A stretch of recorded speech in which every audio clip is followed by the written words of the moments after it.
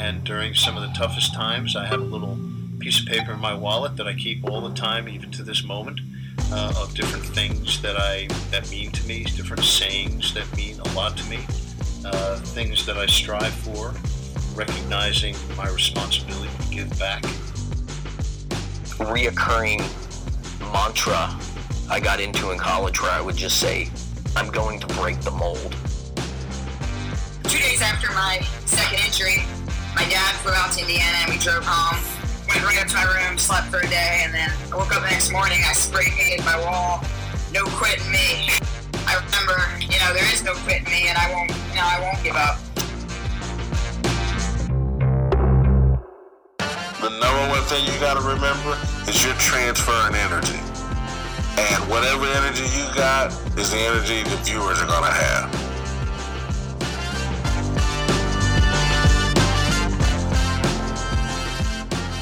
You are listening to Intentional Performers with Brian Levinson, where we talk with experts of craft about their journey and what they have intentionally done to be their best self.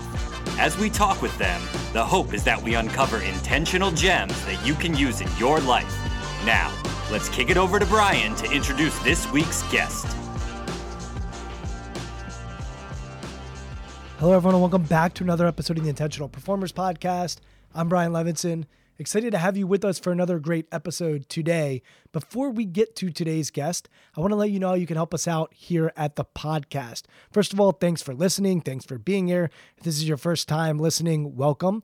And we have something called a Patreon homepage. So if you go over to patreon.com/intentionalperformers, over there you can find out how to subscribe to the show by giving as little as $2 a month and as much as $10 a month.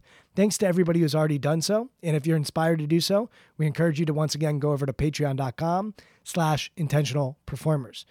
Now to today's guest, and I'm really excited to introduce Brendan Tuohy to you, and hopefully you will go over to peaceplayers.org and check out the great work that Brendan continues to do in building peace throughout the world through basketball. So Brendan is somebody who grew up in the Washington, D.C. area. He played basketball. He played in the park, and he grew up in a diverse environment, and that diverse environment has really shaped how he sees the world and how he sees humans, and that shaping has helped build a culture at Peace Players where they are inspiring people to see each other as people through the game of basketball. So Brendan played Division I basketball at Colgate, so he'll talk about that experience, and then he'll talk about his nonprofit, peaceplayers.org, and when I say his nonprofit, you'll learn real quick that Brendan does not look at his business that way. He really looks at himself as a servant leader, and it's his job to empower those that he serves.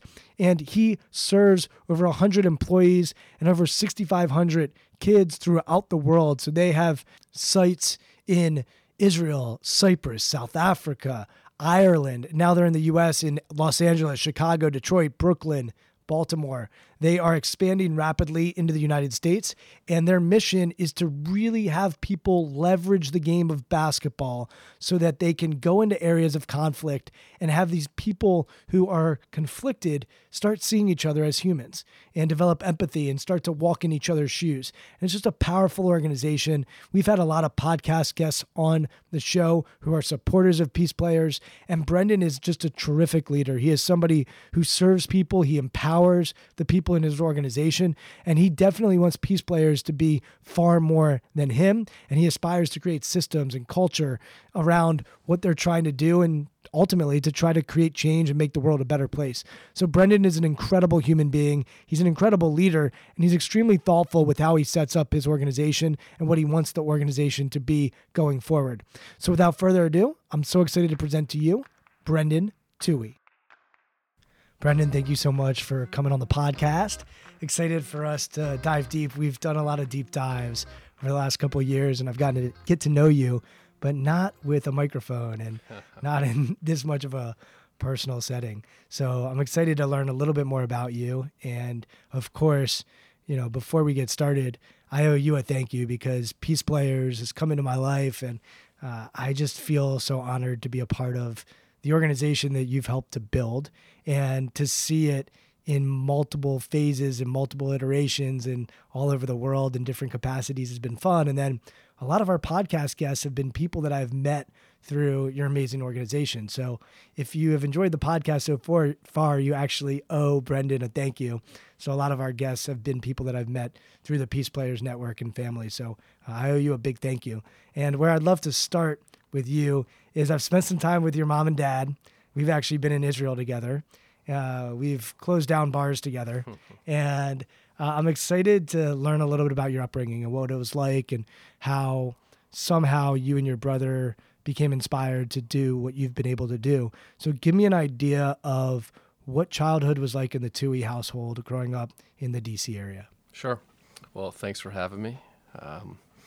The feeling is mutual. We love having you, Brian, involved with us, your family. It's been awesome.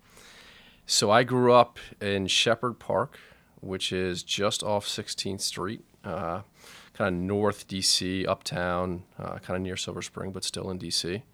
And my parents are from Rochester, New York. My dad went to law school, graduated from Fordham, and then got a job at the U.S. Attorney's Office in DC. And as they were looking at neighborhoods, this is before, I've got two younger brothers, before they had a family, they wanted to be in a diverse neighborhood where kids didn't all look the same, and they really thought it would be great to raise us in that atmosphere where kids can learn from differences and be exposed to things that maybe they hadn't been exposed to living in Rochester, New York. And so I'm the oldest. I've got younger brothers Sean and Devin, and we actually had 3 different houses all within Shepherd Park. And we ended up spending most of our boyhood on Locust Road, and we were fortunate enough that we lived on a street with almost all boys, all near our age. And so what kind of defines childhood for me and my brothers and our memories is just always playing outside, playing basketball, playing football, playing bike tag, and developing friends from kids from all sorts of different backgrounds. And we didn't even, it sounds simple, but we didn't even maybe recognize the color issue, that there were more black kids in our neighborhood than white kids. We didn't even recognize that.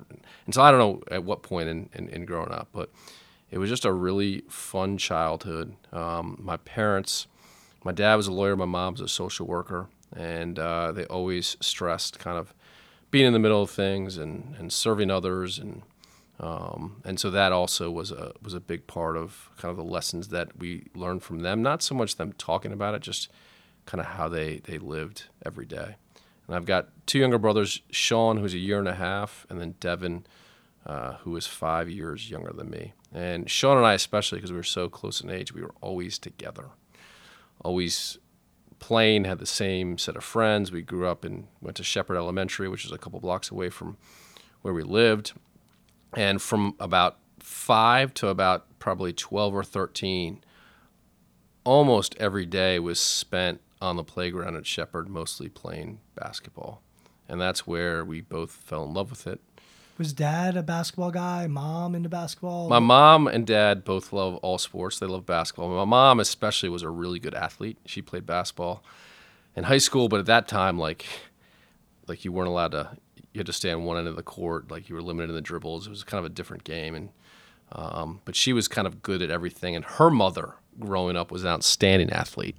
So I think we probably, sorry, Dad, but we probably got more of athletic genes from my mother, and we definitely got a competitive streak from my mom. And I remember being, 12 or 13 years old, coming home one day being really upset because I hadn't played that much in a game, a Boys and Girls Club game. And she looked at me dead in the eye and said, "Maybe you're just not very good." Ooh. And she's a therapist. That's a kind of interesting thing to say to your son, but I think she knew her sons, and maybe it's a little differently than people are raised now, but that's kind of who she was. Like, she's a straight talker, and she raised her sons to be accountable and to be direct, and to know that if we wanted to really get something, we had to work for it. It wouldn't be given to us. What was your reaction to that when she said that in that moment? Yes, I am. I am good. You're wrong. So it worked. And why do you think she said that? Because I think maybe that's how she knew how I would take it. I knew that her remarks then and would drive me and motivate me to, if I wanted to play more, I needed to go out and practice. Hard work, a part of the family dynamic? Yeah, my dad was a lawyer, spent most of his life in private practice. Wasn't home a whole lot.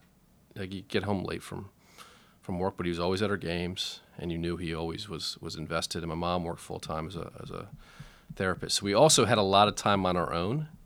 We had a babysitter that would come and stay and live with us, and most of them wouldn't last more than 6 or 7 months. So we had a constant rotating babysitter. And so we were kind of left on our own. And I mean, probably a lot of kids, it's kind of the generation when we were growing up. It wasn't, a lot of overparenting. Kids had some more freedom. And for us, that meant being out in our neighborhood and playing hoops and, being with friends and seeing different, even though it was a pretty upper middle class neighborhood, it was, lots of kids from lots of different, environments. So it was a great way to learn. Academics? Were academics something that you were, that was important to the family? You were out playing? Were you guys also doing homework, or how much were academics stressed? They were stressed. I mean, I think the expectations were we all had, the tools and the support, and we would get very good grades. And it was up to us to make sure that happened. And if it didn't happen, there'd be an answer. So, I think we were blessed. We went to a really good elementary school that prepared us well. In third grade, my brother Sean and I switched over to Annunciation, which is a Catholic kind of grammar school over near, St. Albans, kind of near Georgetown. And, I was blessed with, and I don't think any of us really struggled so much kind of in grade school. We got, we did have a lot of freedom, a lot of time, and we got our work done. It just wasn't, kind of things probably came maybe easier to us then than they came in high school, because we all went to a pretty tough high school. But, I think just our parents weren't sitting down and checking our homework and, going over stuff with us. There was just this expectation that we'd all do really well. Catholicism, religion, did that play a role in your upbringing? It did, especially once we went over to Annunciation. We went to Catholic school. So we went to church, every Sunday. My father, his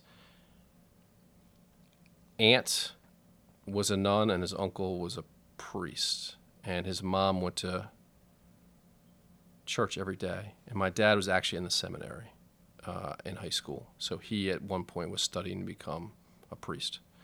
So that piece was always a big part of our life, both going to church and being aware of it, but also just kind of the spiritual, and particularly like their religion and Catholicism was based on helping others, less so like on ritual, and more so on following what they believe Jesus taught. So there's a thread of helping people, servicing people from a young age that's embedded into you guys. There is, and it was my mom's everyday job. So she, would spend the day, meeting with her clients and helping them work out their own, challenges. My dad, as a lawyer, did a lot of just pro bono and really interesting work. But he was always through high school, through college, even now, I can't tell you how many calls my brothers and I get from friends and acquaintances. Can I talk to your dad? I need help. And he served on boards. He helped establish the Washington Jesuit Academy. He helped bring the Nationals to D.C. So he's done, lots of interesting things. But, both my mom and my dad, like helping people was who they were. And again, it wasn't them talking about it. It was them doing it. So I don't know how much they sat down with us and said, you need to do A, B, and C. It was more witnessing them in action. And growing up in the city, what was it like to be in the city? It was a really interesting time. So I was born in 1974. In the early 80s, we were young kids, and Shepherd Playground was one of the playgrounds in D.C. that was really good. So there was, pickup games at a pretty high level every day for hours. And so we were younger, we'd just sit there hoping to get in, and maybe, the next person to play, or got a little bit later, and, they'd let us join. And we'd have our own games on the side. And gradually as we started getting older, started getting better, we started, kind of getting in the mix. And then mid-'80s, it just stopped. We kind of thought, right when we thought it was kind of be our turn, mid to late 80s, to kind of run the playground and be the guys that were good. But because of the drug and crack epidemic, TC, it just kind of, people stopped, going to the playground, at least to the degree that they were going before. So I didn't know, I wasn't aware of that necessarily at the time, but looking back on it, you can definitely see, all of a sudden, it just didn't exist, where we would go from Shepherd to Fort Stevens and Petworth and other playgrounds and play, and there'd always be people there. But as we got to be 7th, 8th, 9th graders, it just stopped. And was there any thought or talk of you guys moving out of D.C. and going a little more to the suburbs? No, my parents, even today, they live in Shepherd Park, and I don't think they're ever going to leave. Now they're committed to living there. It's a wonderful place. So there was no real discussion, no. And Gonzaga comes into the picture. For those that aren't in the D.C. area, give us a little insight into what it's like to go to Gonzaga, explain the history and the tradition of Gonzaga, because a lot of people are probably pretty ignorant to it. Yep. So Gonzaga is an all-boys Catholic Jesuit high school. It's located just a few blocks from the Capitol. It's 9th through 12th. It's got about 1,000. It had about 1,000 boys, maybe a little bit less when I went there. It's got great academics, great sports, and they pride themselves. The school prides themselves on being in the middle of things and being and training and educating boys to be men for others. My dad actually went to a Jesuit high school in Rochester, and his mother, walking to school every day, would be with Bernie Dooley, who was the president of Gonzaga when I was a kid. So there was no doubt where myself or my brothers were going. And it was a great place, an unbelievable experience, both in terms of the education, the friends that we made, being in the city at that time. And it was a pretty, North Capitol and K near Union Station, it was a pretty rough place back then. It's not, there's been so much development in D.C. and going east today, it's different. But we were all just really lucky to have that experience.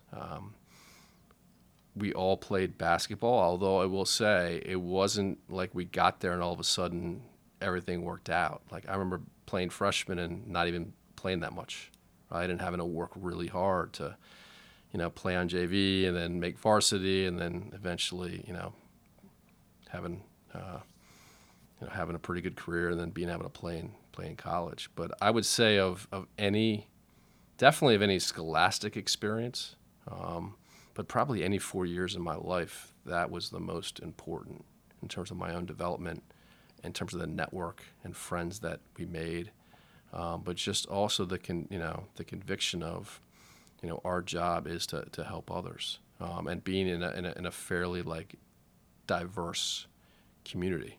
Having grown up in suburban DC, and you have the white flight that occurs in a lot of cities, and I'm curious, was there ever any fear for you going to Gonzaga or leaving the school property and being in an environment that, there's probably not a whole lot of people that look like you walking the streets? For people that also don't know, DC, the nickname of DC for years was Chocolate City. There is a booming Black community in Washington, D.C. It's one of the things that makes D.C. a really special city. And I'm just curious, for you being a city kid, were most of your friends at Gonzaga living near you, or were they coming in from Virginia and Maryland? And I would love for you to just paint that picture of what it was like and how you navigated those environments. Yeah, I mean, I had friends from everywhere, and we had probably 200 kids in our class, but you get to know everybody really quickly. And they would say, I don't know that also you're young and don't really, maybe if you should feel fear sometimes and you just are ignorant to it. But no, we never had any issues like that. I mean, they would tell you, don't walk alone from the school to the subway, or, just kind of keep your head up. But no, we were at a point we had, and when I say we, I'm talking about my brothers as well. We had kind of friends from all the places. We were maybe a little bit unique in that not all that many white kids had the experience that we had in terms of, growing up in a neighborhood where most of the kids didn't look like us. So I think maybe it makes it a little bit easier off, in the beginning to have, lots of different friends and have friends that are, that are African-American kids right off the bat. But, I think everyone was really friends with everybody. So it was that didn't seem to be too much of an issue, especially after the first few months. You used this phrase a couple of times, being in the middle of things, and that Gonzaga is in the middle of things, and our family, we were taught to be in the middle of things. What do you mean by that? That means, I think, two things for me. It means being where stuff is going on. You're in the center of the city. You're in a neighborhood with that's not boring.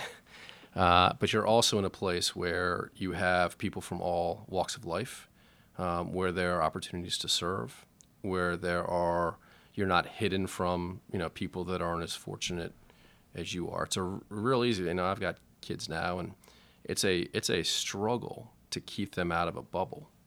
And, and I think sometimes we mistakenly think, hey, we're creating this bubble to keep our kids safe. When a lot of times it puts up walls that prevents them from having experiences and opportunities that open their minds.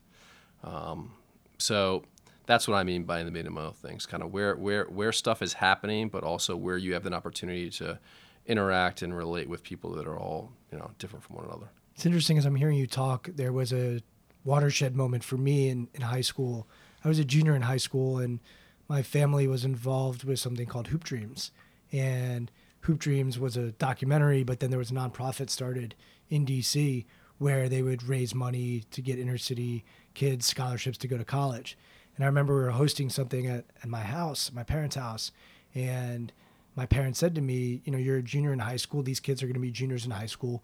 They're coming from Southeast D.C. They've probably never been to an environment like our neighborhood. Make them feel at home and make them feel welcome.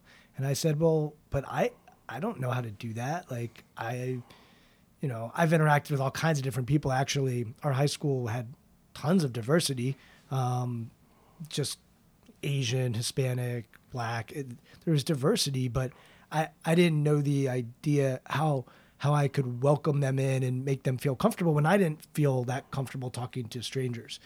And I remember by the end of that night, I was blown away by these kids because they were just like me. They were the same. And we talked sports. We talked about whatever you talk about when you're a junior in high school. And I remember thinking, like, man, we do kind of live in a bubble, because while we have low-income housing and we have kids at our high school, interacting with us, they're still at our high school. They're still in an environment that is caring, loving, motivated for them to do well. Whereas when I was talking to these kids, I noticed that their environment was not that necessarily. And it inspired me to say, all right, well, what can I do to introduce these people into my high school? And I started a club called Hoop Dreams at my high school, and we did a basketball tournament, and we raised, I remember, $1,000 in cash. And the people from Hoop Dreams came, and I gave them a bag of cash. She said, here's the cash. And that was my first realization of inequality, or inequality of opportunity is probably a better way to say it.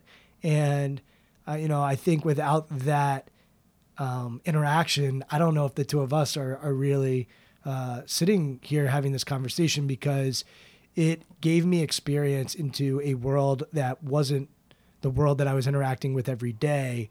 And it opened up my eyes and opened up my ears to try to see things from a different lens and a different perspective. And from then I went on and I really studied sociology and African American studies, and was fascinated specifically around race and race inequality or race differences, and in a way that actually brought us together. And we'll talk more about what Peace Players does.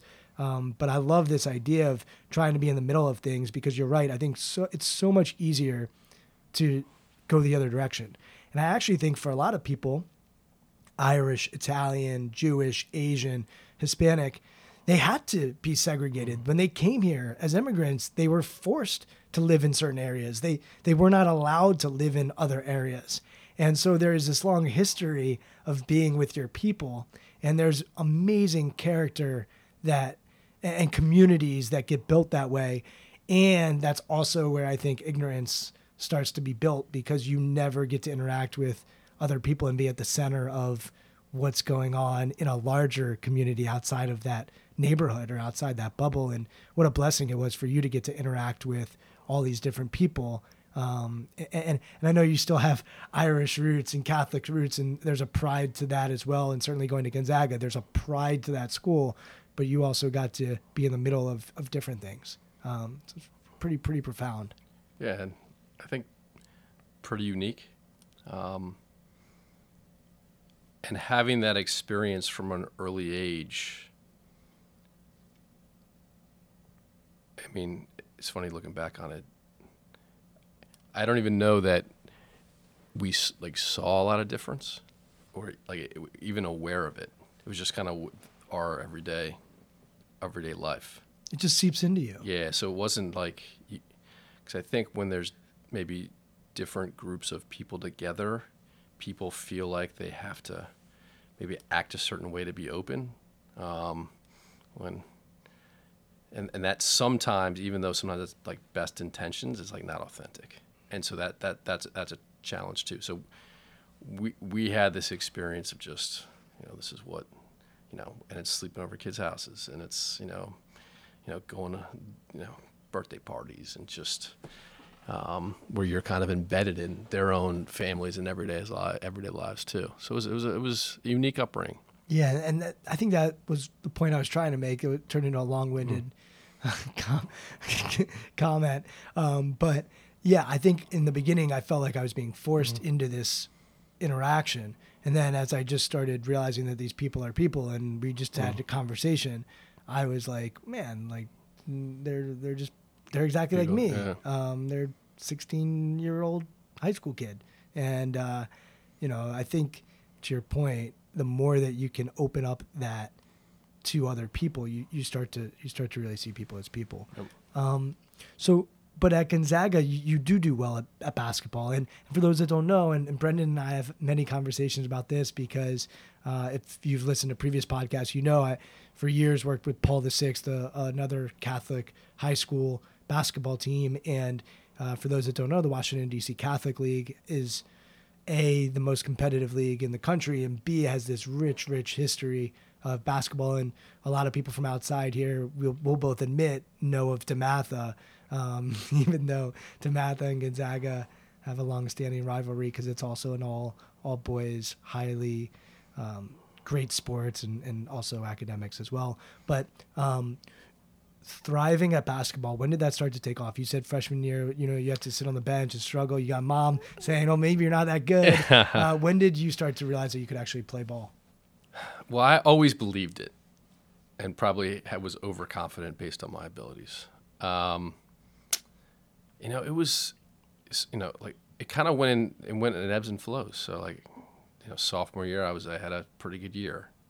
Junior year, okay, and then I think from my junior year to senior year summer, I grew, and we had a really special group. And it's funny, of all my college games or coaching, I remember probably my high school games the best, and the teammates, and it was just a really special year. And we weren't supposed to be all that good, but we ended up being much better than we were supposed to. And so I had a really good senior year and was able to go and play in college. When did that come into the picture? So, again, I always knew it. I started getting looks and college coaches the summer before my senior year. And that's when college coaches were still – summer league basketball was really big. And so we played in 2 summer leagues. We played probably 40 games a summer. And we had practices and workouts. And it's a different setup now. I mean, there's AAU basketball we played, but it wasn't as big, and it wasn't where all the college coaches came. So, and my high school coach was a great coach and really well known. And I actually thought I had gotten recruited by a couple colleges and thought I was going to one of them, and they ended up, kind of pulling out at the end. So I didn't really have a place to go to, and I'm just very fortunate that all this happened because I ended up at Colgate University playing for Jack Bruin, who actually was an assistant at DeMatha, and my high school coach coached him at Catholic University, and ended up not kind of signing or not agreeing to go until April, and so it kind of that recruiting process was long, and it was scary a little bit, but I couldn't have ended up at a better place in Colgate in the Patriot League. And what was it like at Colgate? Much different than anything I had ever experienced. Colgate is in kind of upstate, really central New York, in the middle of nowhere. It's one of the snowiest places because of the lake. The lake affects snow in the country. It's a beautiful campus. It's a small college. It's a very sporty college because it's a Division I school, but it's only about 3,000 students. And Colgate at that time was an up-and-coming basketball program within the Patriot League. And Patriot League is, at that time, it was Fordham, Holy Cross, Army, Navy, Lehigh, Lafayette, Bucknell. And, the coach had been there for a few years and was really starting to turn it around. But it was funny. I got there, and it kind of mirrored my high school career. Where I got there, I was, low man, hardly playing it. Not playing at all as a freshman. So the team was having success, but I was I was loving the school and the experience of it, but I wasn't playing at all. And I was like, do I have a future here? Am I good enough to play Division I basketball? And so, those questions popped up, and my sophomore year I ended up getting hurt and being hurt. I hurt my knee, so I was out for most of the year. And so I didn't play at all my freshman year. Didn't really play at all my sophomore year. So I come my junior year, still very unclear, am I going to be a player or not? And I had worked really, really hard, particularly to get stronger. So I was pretty confident that if I was given the opportunity, although I also know I had to make my own opportunity, but if I was given an opportunity, I thought I could play. And a couple games into my junior year, we were at Manhattan playing the Holiday Festival, and the game after us was St. John's Penn, when Penn was really good. They had two NBA guys, and so the second half was packed, and we were a close game, and I got thrown, and it was like the first time I was really in when it mattered. Probably third or fourth game of the year. And someone threw me the ball, and it was way, way ahead of me going towards the basket we were shooting at. And I was going out of bounds, and I'm sprinting, and I did the most uncoordinated, ridiculous dive for the ball that I had no chance of. And I ended up underneath the bleachers, popcorn and big beers spilled on me, and everyone thought I was hurt because it was such an awful dive. And the referees come over and it's like, stay down. And I was like, I just got in this game. I've been waiting two years plus to play. I'm not staying down. So I kind of limped back up and was jogging back to half court to go on defense. And I get this standing ovation at the Garden. I was like, are you kidding me? Because the place was getting pretty packed for the next game. And from then on out, I played.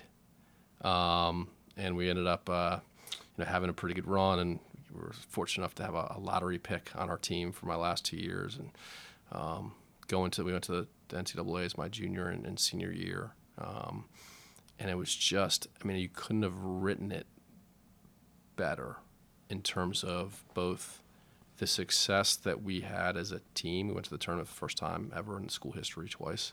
Got to play Georgetown, got to play Maryland, got to play, Kansas, Connecticut, all these incredible experiences with a bunch of guys that I ended up, just loving and being best friends with.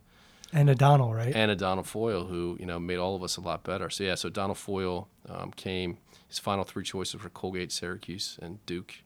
Ended up choosing Colgate, and just a really brilliant guy, a great player, a great athlete.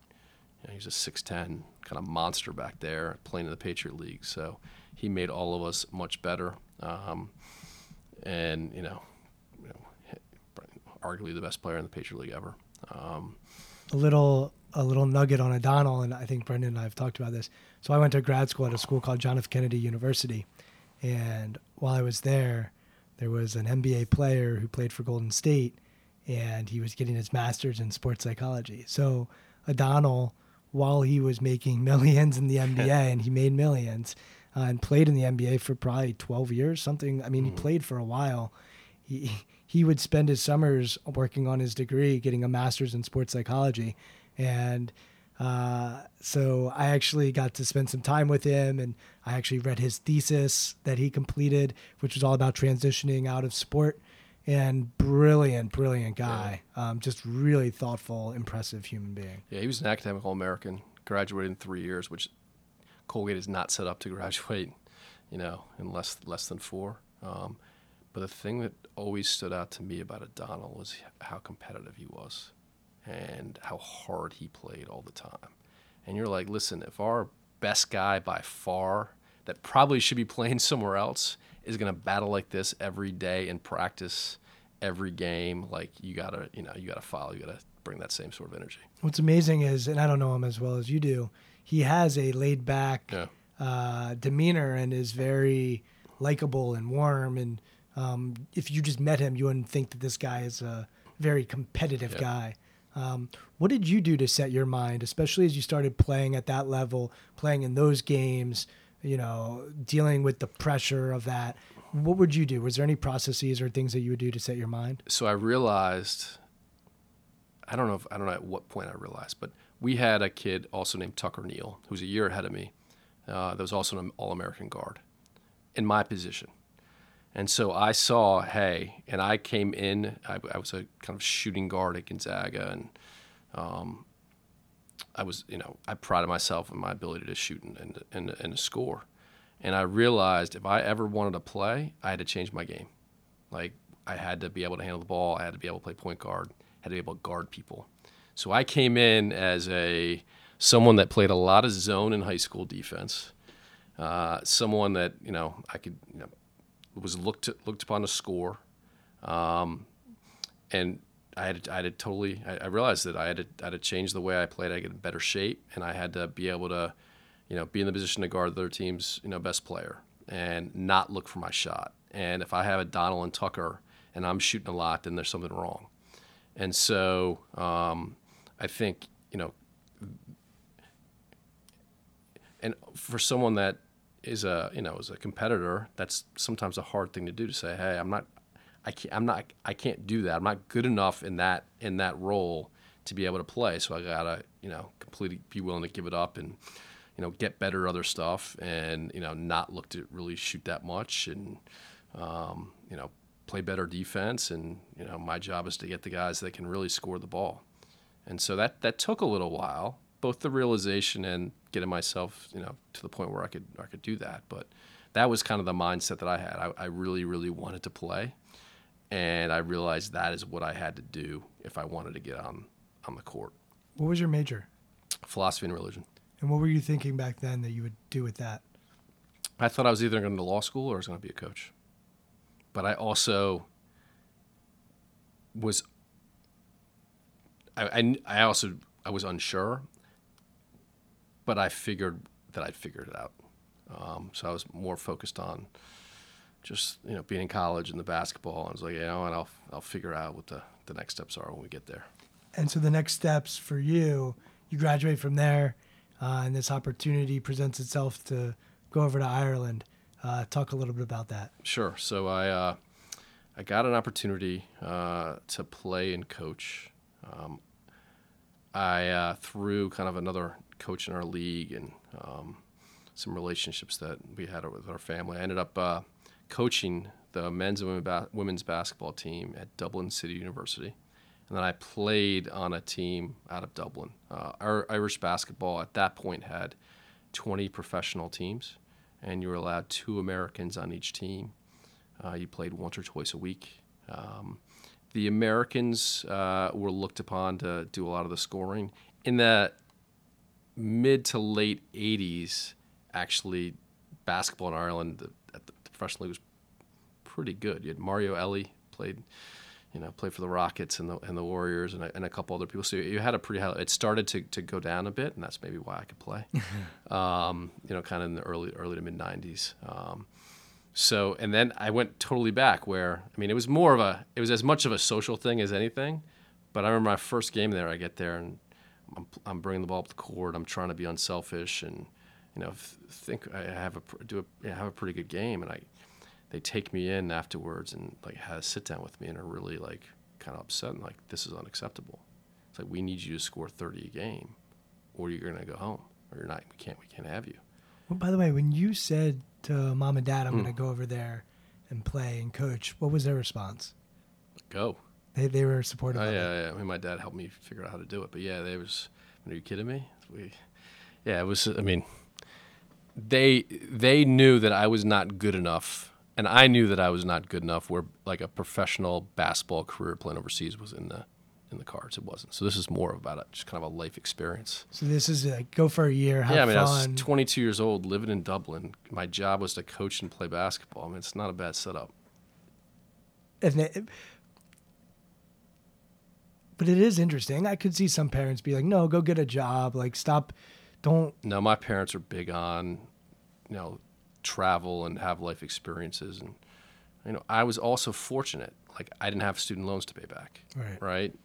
So I wasn't at the point where, or I was, I mean, I got paid, but the money from the coaching and playing essentially paid for me to live and my apartment and like food. I didn't come back with any money, but I also, not everyone could do that. So I recognized kind of that I was in a good position. So you do it for a year, and what comes next?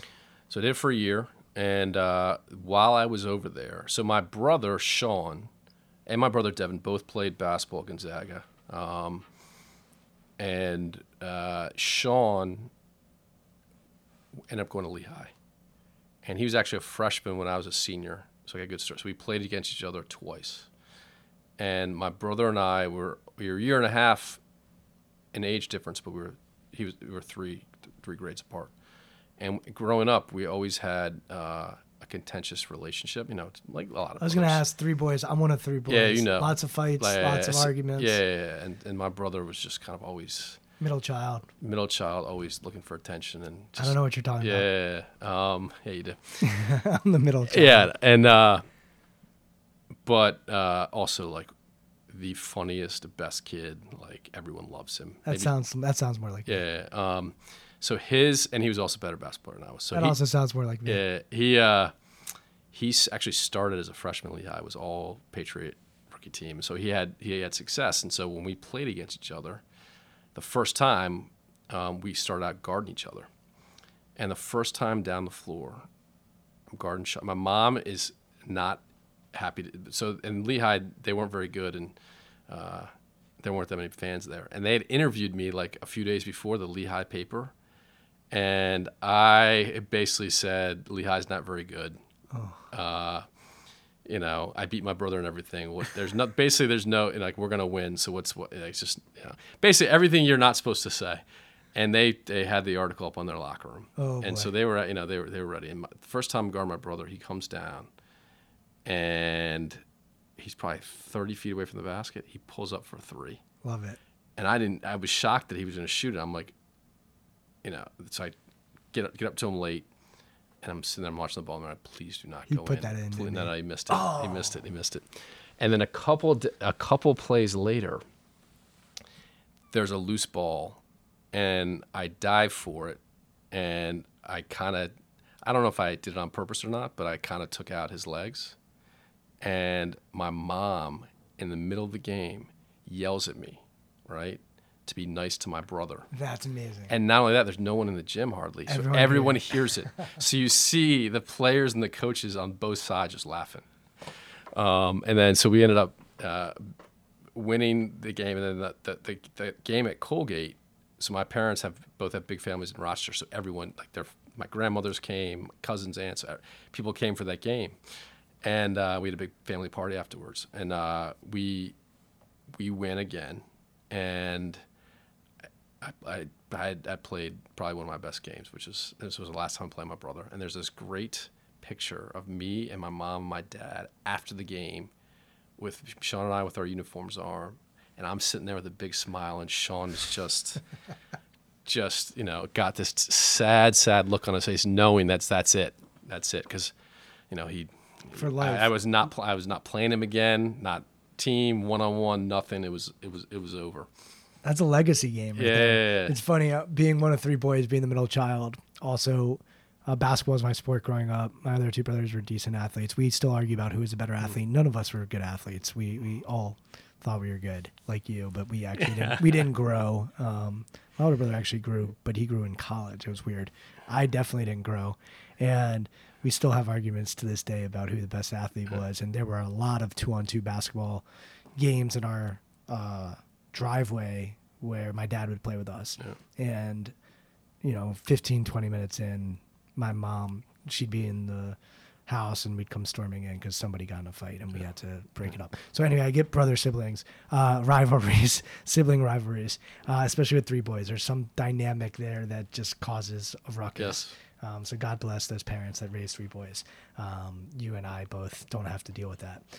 But so Ireland, you're playing pro ball, you're coaching. And my youngest brother, Devin, was a senior at Gonzaga playing the year that I was in Ireland. And every few years, the basketball team for Gonzaga did a trip somewhere. My senior year, we went to France. Sean went to Dominican Republic. So I was like, all right, let's hook up something for the team to come over to Ireland.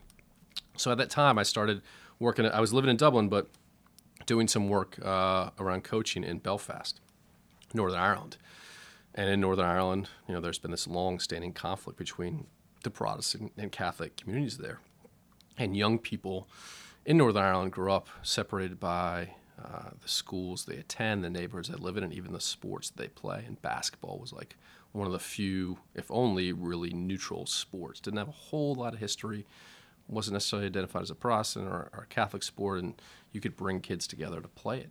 And so the idea was to run some camps and clinics and have the Gonzaga coaches and players help run them. So we did that, and my brother Sean, who actually had transferred to Catholic, was playing at Catholic University at the time, came on the trip. And he loved it. He's like, wow, I'd love to do something like that when I graduate. So I was there for a year and then came home. And a couple years later, when my brother graduated from Catholic, I helped him get to Belfast just through some relationships that we had. So that was kind of, the genesis of Peace Player. So Sean moved there. The playing thing for him didn't really work out, but he just spent his time doing coaching programs in Belfast and some other areas in Northern Ireland, and loved what he was doing, and got to be really good friends with a police chief in Northern Ireland who had done work in Durban, South Africa, training police officers. And Sean, his name is Jonathan, got to be really good friends, and Sean wanted to continue to travel and try this idea of using sports to bring people together somewhere else. And the guy said, hey, I got a great spot for you in Durban. And so Sean came home after a year, pitched the idea to start an organization using basketball to bring people together. I remember the exact conversation. And what were you doing at this time? So I was, I had lived in New York for a year. I actually thought I was going to go to law school, ended up taking the test and decided not to go. And I moved back to D.C. and I worked at Gonzaga, actually coaching basketball as a JV basketball coach, and then worked in the development office on a big fundraising campaign for the school. So at that point, you're thinking, I'll coach and I'll work in the office. Maybe I'll become a high school basketball coach, something along those lines. I mean, I think I was still figuring it out. I definitely, I lived in New York and worked at a law firm as my first year, not like being involved with basketball, and I wasn't ready to stop. And Gonzaga, I mean, it's just you talk about the league and the coaches, it's one of the best basketball, schools in the area and the country. So it was a lot of fun. So I coached there, I think, for 5 years. I was a JV coach and assistant varsity. But really working in the development office at Gonzaga, we've got such an unbelievable network, and people love the school. I learned how to fundraise, which ended up in my future job being really, really important, as well as kind of building a network. So I was doing that. I had just gotten married. But isn't that interesting? So you were doing the development because you had to, so that you could coach, essentially, right? You wouldn't have probably gone into development if it wasn't also in alignment with the coaching. Correct. So it's interesting. I had lunch today with a young woman, and I was telling her my story, and I started off in sales. And at the time, I didn't love sales. It was just what I did. But today, I mean, you have to learn how to sell, and everything is fundraising, selling, developing, whatever you want to call it. And it's interesting how those first jobs can help shape you, even though it's not necessarily what you want to be doing. Absolutely. And I think whether it's learning how to raise money or in sales, I mean, those types of experiences translate to whatever you end up doing. And especially what I ended up doing, both the learning how to fundraise and just the people at Gonzaga that I was able to build relationships with, and it was just I don't know that there could have been a better place for me to be before I did this. Which is so interesting too, because if you had studied something and knew that you wanted to go into the nonprofit world, you would have maybe taken a different path. Correct. But it's fascinating that helped you fundamentally and foundationally as you get into the Peace Players world, both network-wise, learning how to deal with humans. I'm sure coaching taught you a leadership component that is at the core of everything you do at Peace Players. And then, of course, you have to learn how to raise money. And it's just making me think a lot about everyone's got a path. There's just value in doing. Like, just do. And if you put yourself into doing, then there's probably going to be a lesson there. And it might not be the perfect job, but it'll help you on your path. Correct. And I think especially these days, just the way the world is and rapidly changing, I guess there are people that know exactly what they want to do from day one and stay in the same field or company or what have you. But I think the relationships you develop and the skills that you learn and working hard and being a good person, like, good things can happen. And for us, it's just sometimes you think like there's a guiding hand out there that's been, without getting too spiritual on it, but if a lot of times, like, listen, if all of these things, if this little thing hadn't happened, right, it wouldn't have led to the next thing, which led to what we've been able to build and what's in place. So I kind of think there is something else at least involved or guiding that, because it really it worked out. The logic isn't there. It's not like, go do this, then go do that. No. And the logic wouldn't make sense. And so it's an interesting thing. And I cut you off when you had said, I got married. Yep. So you get married, and then what comes next? So I got married. And sometimes it's hard for me to exactly remember what happened when. But it was after I got married that Sean had, pretty quickly that Sean had kind of pitched this idea, and I started helping him. It was his idea. Like, this was all Sean's brainchild. I had the experience of being in Ireland and doing some of the work and seeing what's possible. I had the experience of being at Gonzaga and knowing a little bit about how to build a nonprofit and just the nuts and bolts. But it was all my brother. And so I just thought in the beginning, all right, I'll help you out. Help you write, kind of write fundraising letters and figure out a plan and connect with some folks. But it was all him. And he moved to Durban in 2000, January 2000, Durban, South Africa. just having a few contacts from the police chief in Northern Ireland. Durban's a pretty rough place. I'm here. I want to have people play funny. basketball. And again, I couldn't have done that. I couldn't even come close to doing what he did. To take that leap, like not really have a plan and just show up and say, I'm going to figure it out. I could never do that. And he started knocking on doors, black schools, white schools. Durban has a large Indian population, so Indian schools. And I was like, I'm here to coach.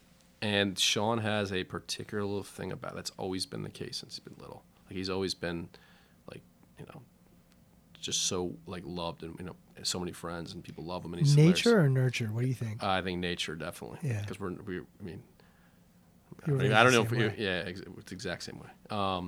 So no, he and he has a fearlessness about him, almost like he just likes to challenge himself too. But he's just, and sometimes that works out, sometimes maybe it doesn't. But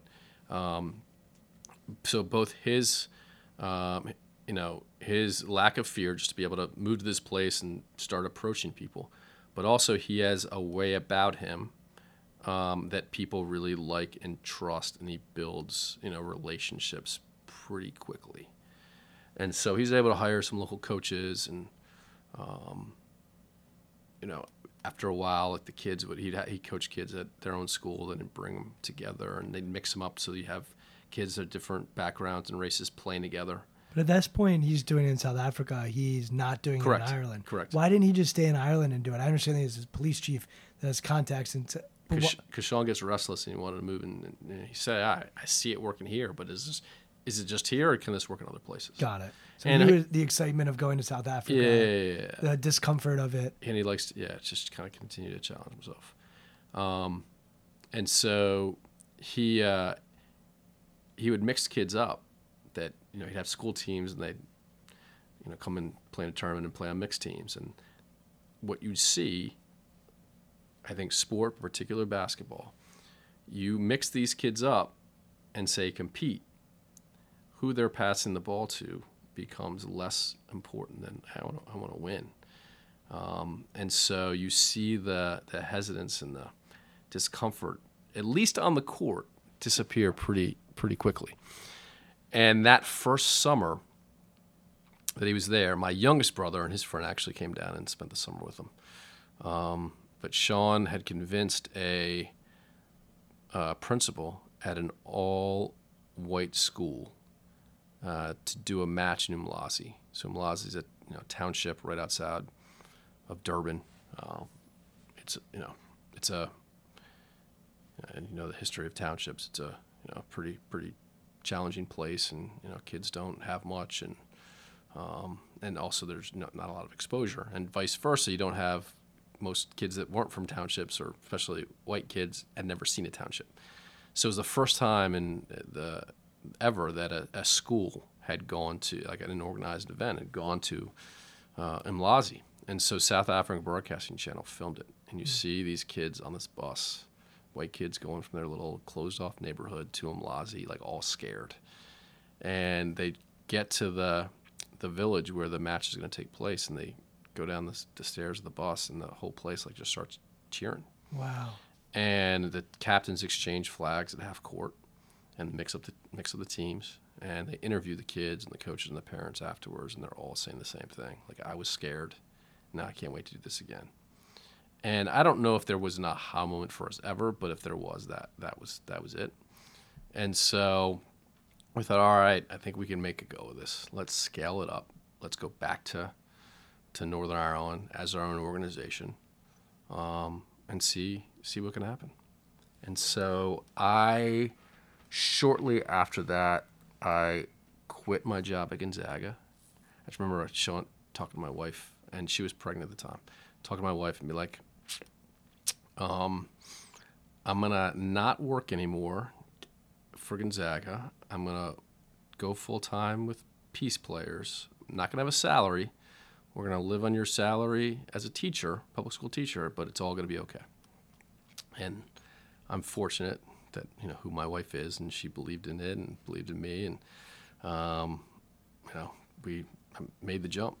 So there's a fearlessness to you to do that as well. It might not be the same fearlessness as your brother, but there's or was it not fearlessness? Because your body language is sort of telling me something different. I don't know if it was fearlessness. Probably more confidence in the idea and in our ability to make it work. So, and like I said, goes back to the same thing, probably overconfidence because it was really, really hard. Where does that come from for you? Because you've now said that in basketball, maybe I had more confidence than I should have. There sounds like there was a self-belief in you from a relatively young age.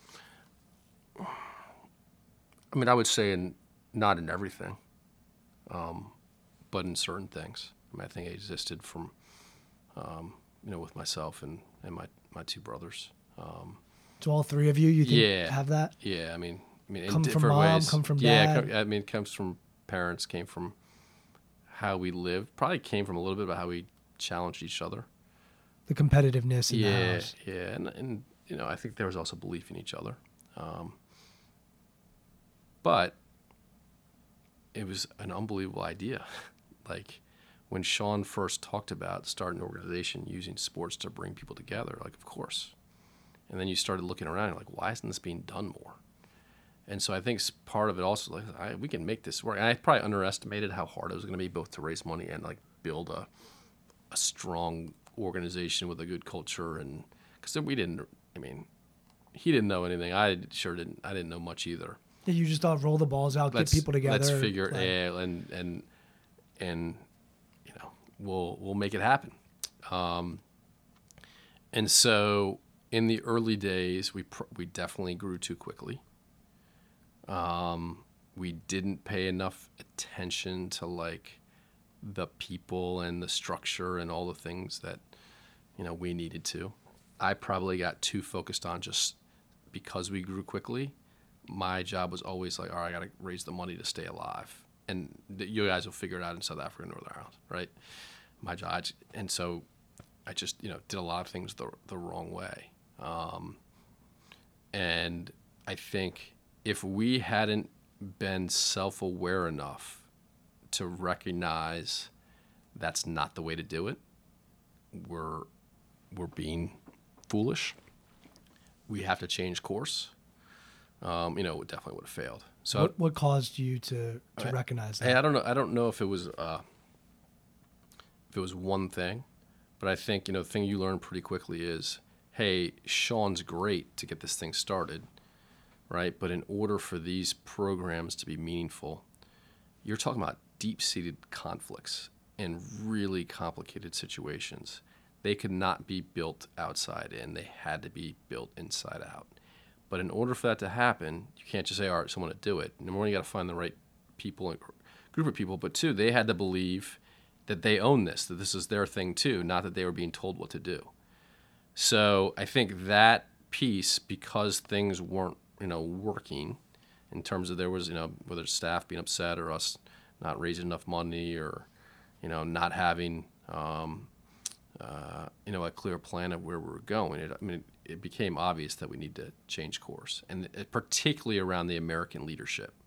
Like early on, the first couple of years, it was all led by people that our friends or whatever that we sent for a year or two to say, all right, you're gonna kind of manage these programs, and they weren't working. And again, I don't know if there was one moment, but you come to a realization: listen, we got to do this a different way. And that also led to us, if we really want to make these programs, grow and be long-lasting and impactful, they had to be there. They had to be locally led and managed. They actually had to be their own entity, their own 501c3. And we were also, one of the things we did really well, and part of it was just being lucky, is that we had this network of people, both from our family and friends and Gonzaga and whatever, that we got a lot of smart people that could help guide us. And that's one of Sean's gifts too, is that he's not afraid to ask people, for help and advice, and not afraid to go talk to people. So we were able to pretty early on bring some really, really smart people, into the organization, or, as mentors and as volunteers and board members that helped us figure this out. But I've seen you in action too as a leader, and you ask questions, and you are big into empowering people to do work. The ability to ask good questions when you're asking for advice, is that something that you guys all have? Is that something that you share? And I'm just curious where you learned how to do that. Yeah, I think it came from a few different places. I think there's a particular individual that really helped teach me these things, and that's Ron Shapiro, who we were fortunate enough to get on our board pretty early and became our board chair, and has as big of a hand in making Peace Players what it is as anybody. And so I think having that, learning from him in terms of being prepared, in terms of not wasting time, in terms of really understanding what motivates others and why they would want to be involved in things and not just what you want. So he's a prime example, but there were others like that that we were able to learn from. And I think when you're seeing things not go all that well early on, you're probably more willing to be open to listen rather than, hey, everything's going fine. Like, why? I don't need advice. I got it. We're doing well. So I think the mix of, and maybe this is where, and I don't know if confidence is the right word, but by admitting that we were doing things maybe the wrong way or needed a change, in my mind, it wasn't I'm being weak or I'm not smart enough. It's like, this is being smart. Like, if this isn't working, let's figure out a way to make it work, rather than saying, well, I have these assumptions on how the things are supposed to go, therefore I need to stick with them and screw anything else because I'm right and you're wrong. Like, that's stupid. So I think the wanting it to work so badly and seeing things not work makes you pretty quickly say, all right, how do we fix it? Rather than, how do I close myself off? What makes a good leader? I mean, I think for me, I think maybe you can probably answer that question in a few ways. I think when it's not about yourself and it's about others. Servant leadership. Correct. And I would mix like servant with heroic. Like, and I'm not saying that, not implying that, anybody that, that we're heroes, we're not. And we're not. Like, the people that are heroes that I work with are the people that actually live there every day and, have to grow up in these challenges and divides and are taking real personal risk every day to do what they do. Those are heroes. But, I think the people that make, and whether you're talking about running a business or being a coach or running a nonprofit, if people make it about them, and you really see this with founders, particularly founders of nonprofits, where a cause becomes so associated with an individual or a particular set of individuals that it all relies on them, and it stunts you. Because if it's all on one person to make it happen, you're going to be limited about what you can do. And if that person leaves or gets sidetracked, the thing falls apart. So for us, it was really like, and Sean and I both got probably, you get a little bit, people love the brothers narrative, and there was some publicity, and both of us really quickly got uncomfortable with it. Because listen, I'm living in my house with my family, like I have a pretty good life, and and we're working in all these places with people doing this stuff every day, and I'm the one that's getting the attention. It's not right, and it's actually going to hurt the organization if people feel like, hey, you have these two people over here that are getting the attention for doing what they're doing every day. But I'd imagine there was also people in your ear saying, yeah, but you're giving publicity to this cause. Correct. That is helping raise awareness. Correct. And giving a megaphone to it. So how did you balance that in those early days where you're doing this incredible work? I'm just going to throw in, I know there's more to the story, but you're in Israel, you're in Cyprus, you're in South Africa, you're in Ireland. So you're all over the world. And I'd imagine, yeah, we need this press. It's going to let people know what we're doing and help us keep going. Well, I think there's a few ways to do it. And sometimes we did this well and sometimes we didn't. I mean, the press thing always made me more nervous than excited, because if your story is, told the wrong way, especially in the environments that we operate, it can really, really hurt you. Yeah. So we're really... And hurt the people and hurt the people and involved. Put at risk. And so we're pretty careful, or we try to be very careful. And, after the first couple of years, we were intentional about, if there is a story, they're not necessarily interviewing me or Sean. Like, we're not the focal point. It's, all right, go talk. You want an interview? Go talk to this person. Go visit the site. That's the, and really be upfront about it. This is not a story about it. Number one, it's not even that interesting. Like, the more interesting stories, the people on the ground. So, for example, we had two of our people that work with us in Northern Ireland received the Arthur Ashe Courage Award at the ESPYs in 2007. Trevor Ringland and David Cullen for a bunch of stuff that they were doing there, and my brother helped, like,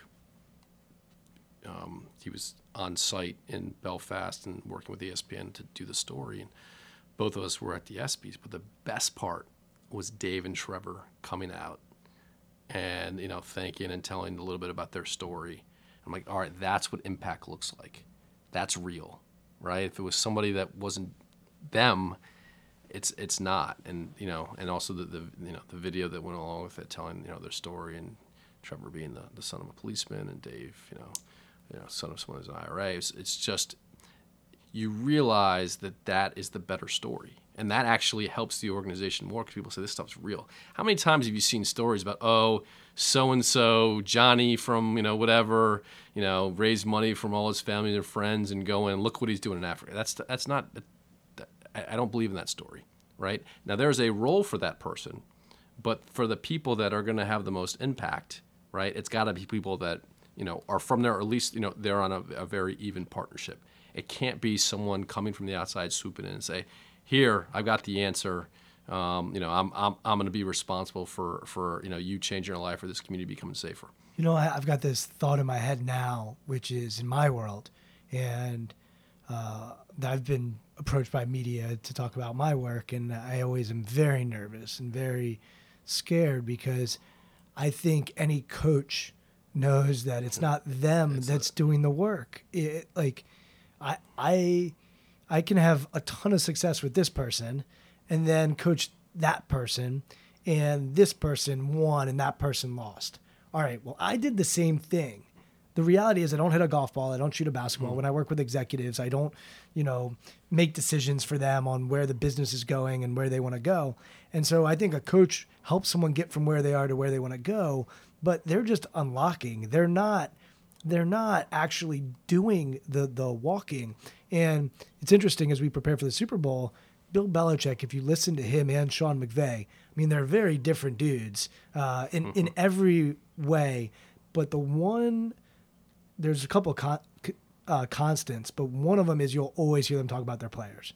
Yeah, our players are incredible. Our players did this. Our players did that. Because the narrative that you're going to hear is these two geniuses. One is 32 and one is, in his 60s. I don't know how Bill Belichick is.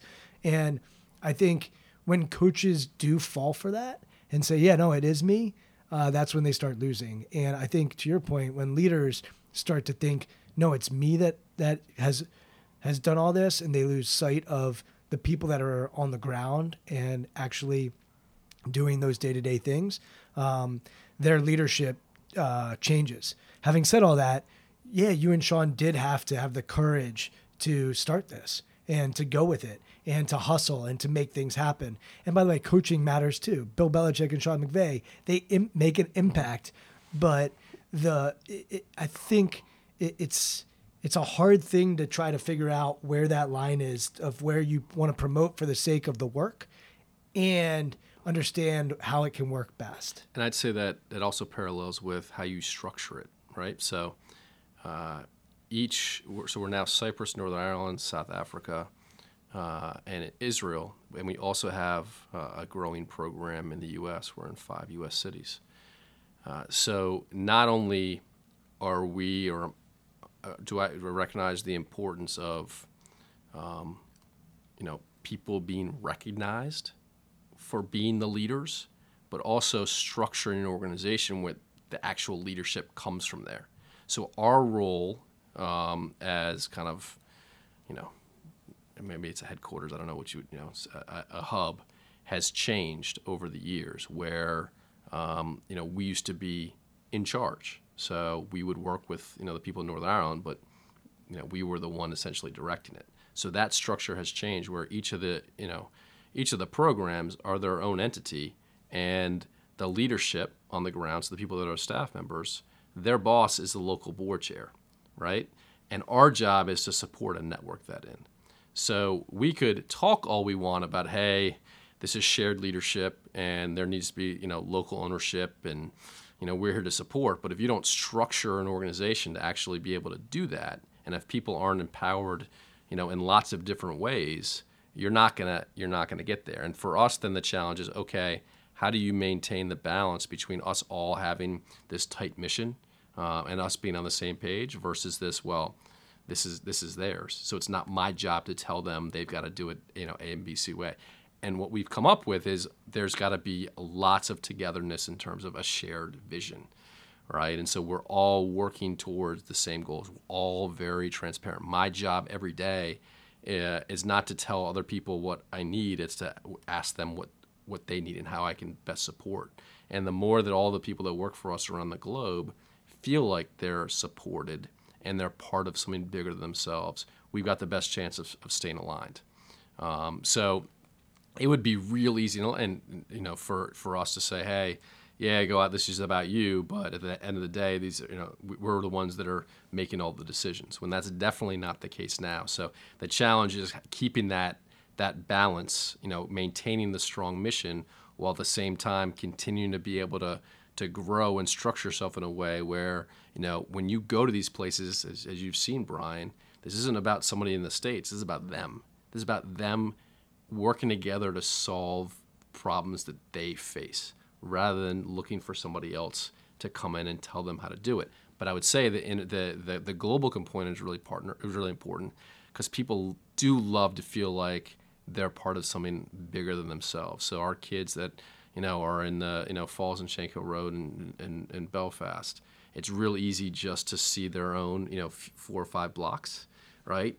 But through working with us, they're also a part of things happening thousands of miles away and learning from kids that are overcoming their own challenges in, Israel and the West Bank or in Brooklyn or in Baltimore. And so to maintain that, hey, this is about you and what's happening here, and you're figuring out the solution, but also be bound together and networked with all these other young people doing the same. That's like where the magic happens. And there's something beautiful now where they can stay connected. Correct. And in a way that they couldn't 20 years ago.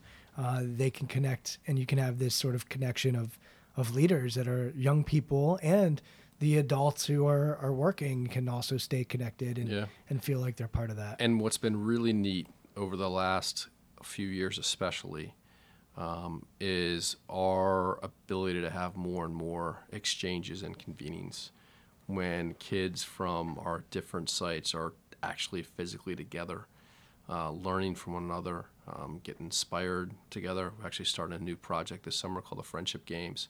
We'll have big gatherings every summer, at least for the next 3 years, where hundreds of participants and coaches and volunteers from both our programs that exist that we run, as well as partnership organizations that we work with.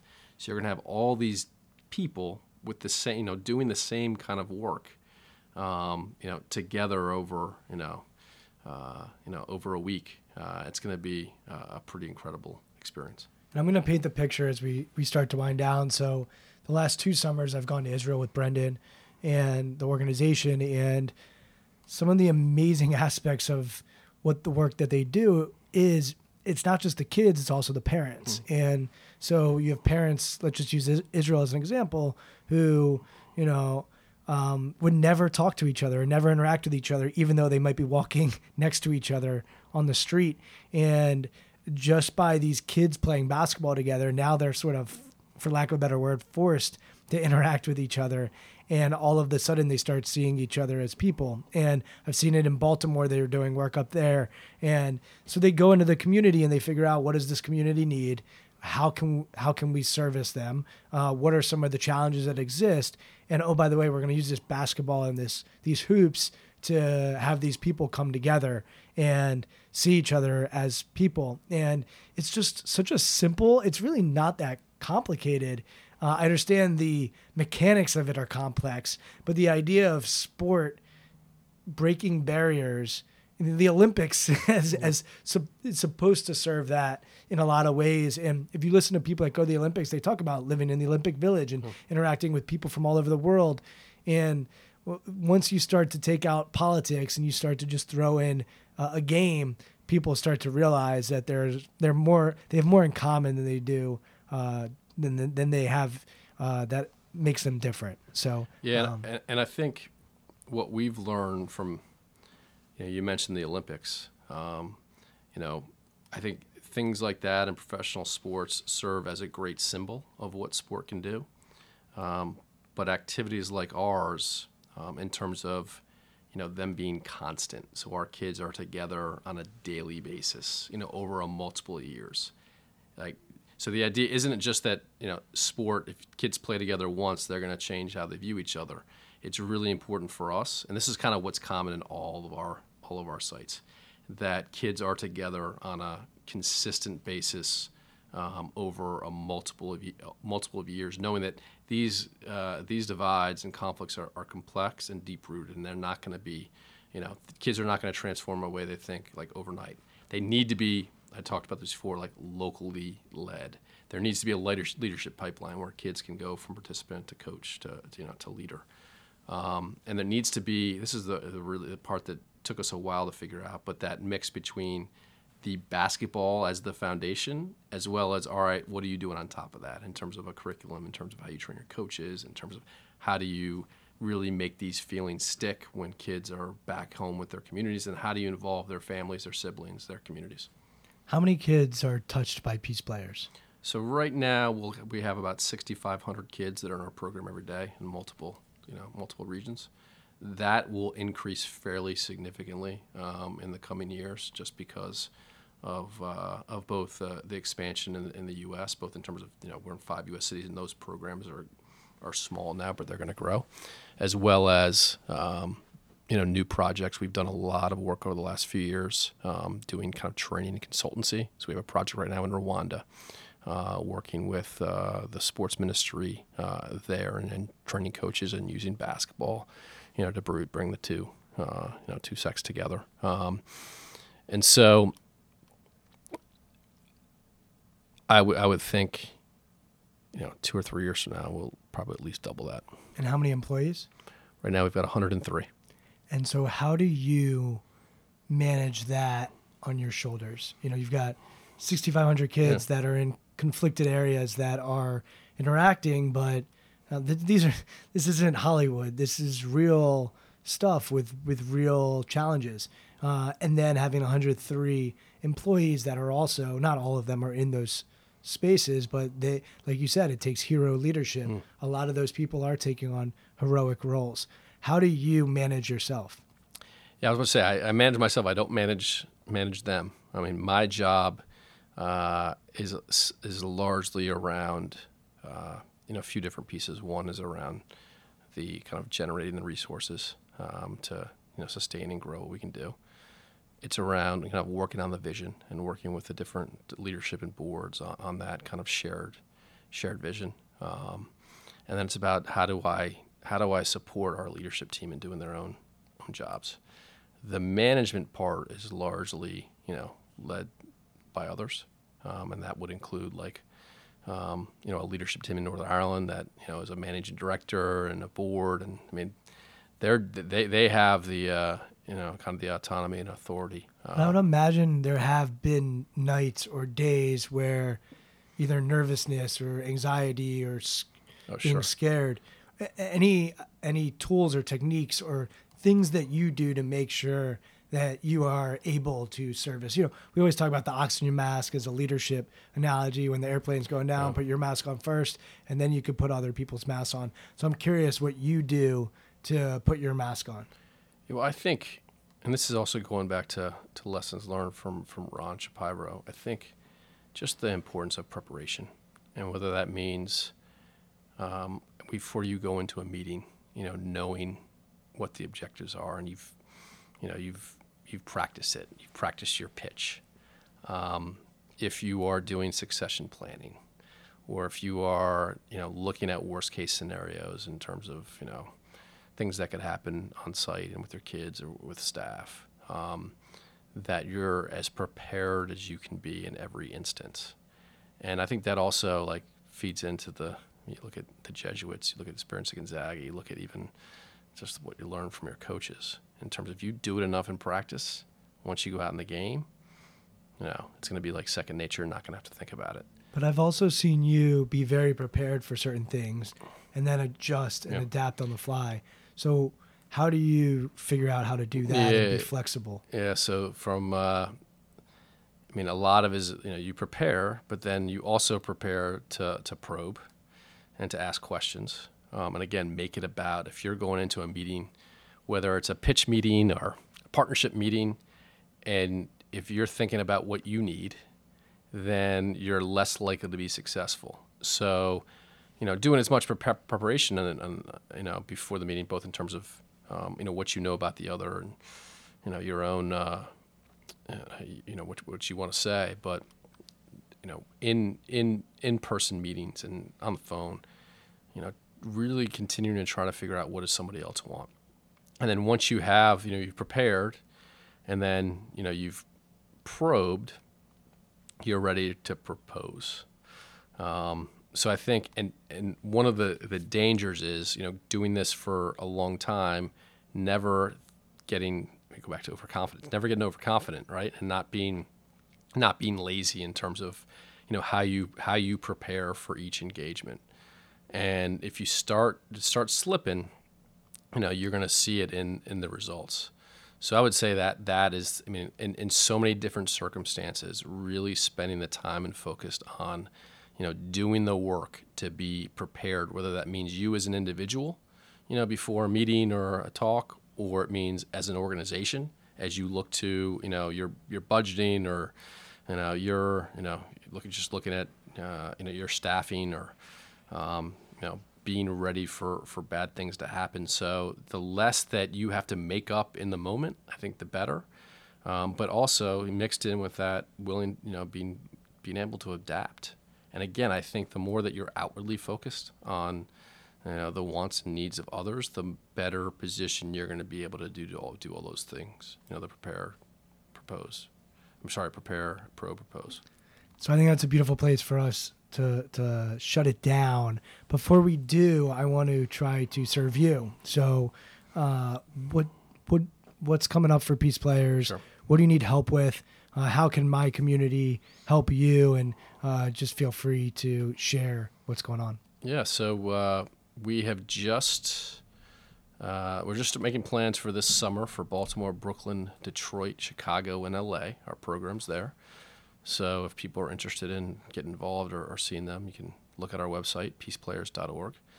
We also have a program on our website that supports volunteers. And one of the challenges is, we work in some remote places. So how do the kids and families that, in their everyday lives, how can they support? And our website is a great resource for that. Maybe it's throwing a basketball, your own kind of Peace Players tournament in your own neighborhood or school, or it's doing a service project, or but our website has lots of good information and toolkits to be able to make that happen. Awesome. Well, I want to just wrap up by saying I've seen you in action leading men and women in a bunch of different capacities, and your ability to empower people and make them feel special is a unique gift that you give to your community, the work that you do. And you mentioned culture early in this conversation, and I think you've created just incredible culture in Peace Players. And then the other amazing thing is I can't explain to people, I've tried, the impact that your organization has on people. And it's multi-directional. It's not one-dimensional. And I just encourage people to do some research on what you're up to. And the world, there are challenges in the world that will continue to present themselves. And where there are challenges, there are also opportunities. And specifically in Israel, where I've spent time with you the last 2 summers, to watch the opportunities that arise out of conflict. And it just gives me tremendous hope. And excites me to the nth degree to see what can come out of adversity and challenges. And certainly I don't wish conflict on any community. And when there is conflict, there is opportunity for hero leaders, and that is going on within your organization in a miraculous way. And then hero participants and hero parents and just incredible humans. And to see what you're doing all over the U.S. now, our country needs it as much as any other country in the world. So thank you for all the work that you're doing. And if anyone is curious about Peace Players, feel free to reach out to me. I'm on Twitter at Brian Levinson, so you can easily reach out to me there. And once again, I just want to thank you for helping to unlock this for me and reinvigorating some of the passions I had when I was in high school and college. And I'm excited to see where it goes, especially in the United States. Thanks, Brian. Thank you for listening to Intentional Performers with Brian Levinson. Here is this week's episode gem. And whether you're talking about running a business or being a coach or running a nonprofit, if people make it about them, and you really see this with founders, particularly founders of nonprofits, where a cause becomes so associated with an individual or a particular set of individuals that it all relies on them. And it stunts you, because if it's all on one person to make it happen, you're going to be limited about what you can do. And if that person leaves or gets sidetracked, the thing falls apart. So for us, it was really like, and Sean and I both got probably, you get a little bit. People love the brothers narrative, and there was simplicity, and both of us really quickly got uncomfortable with it. Listen, I'm living in my house with my family, like I have a pretty good life, and and we're working in all these places with people doing this stuff every day, and I'm the one that's getting the attention. It's not right, and it's actually going to hurt the organization if people feel like, hey, these two people over here that are getting the attention for doing what they're doing every day.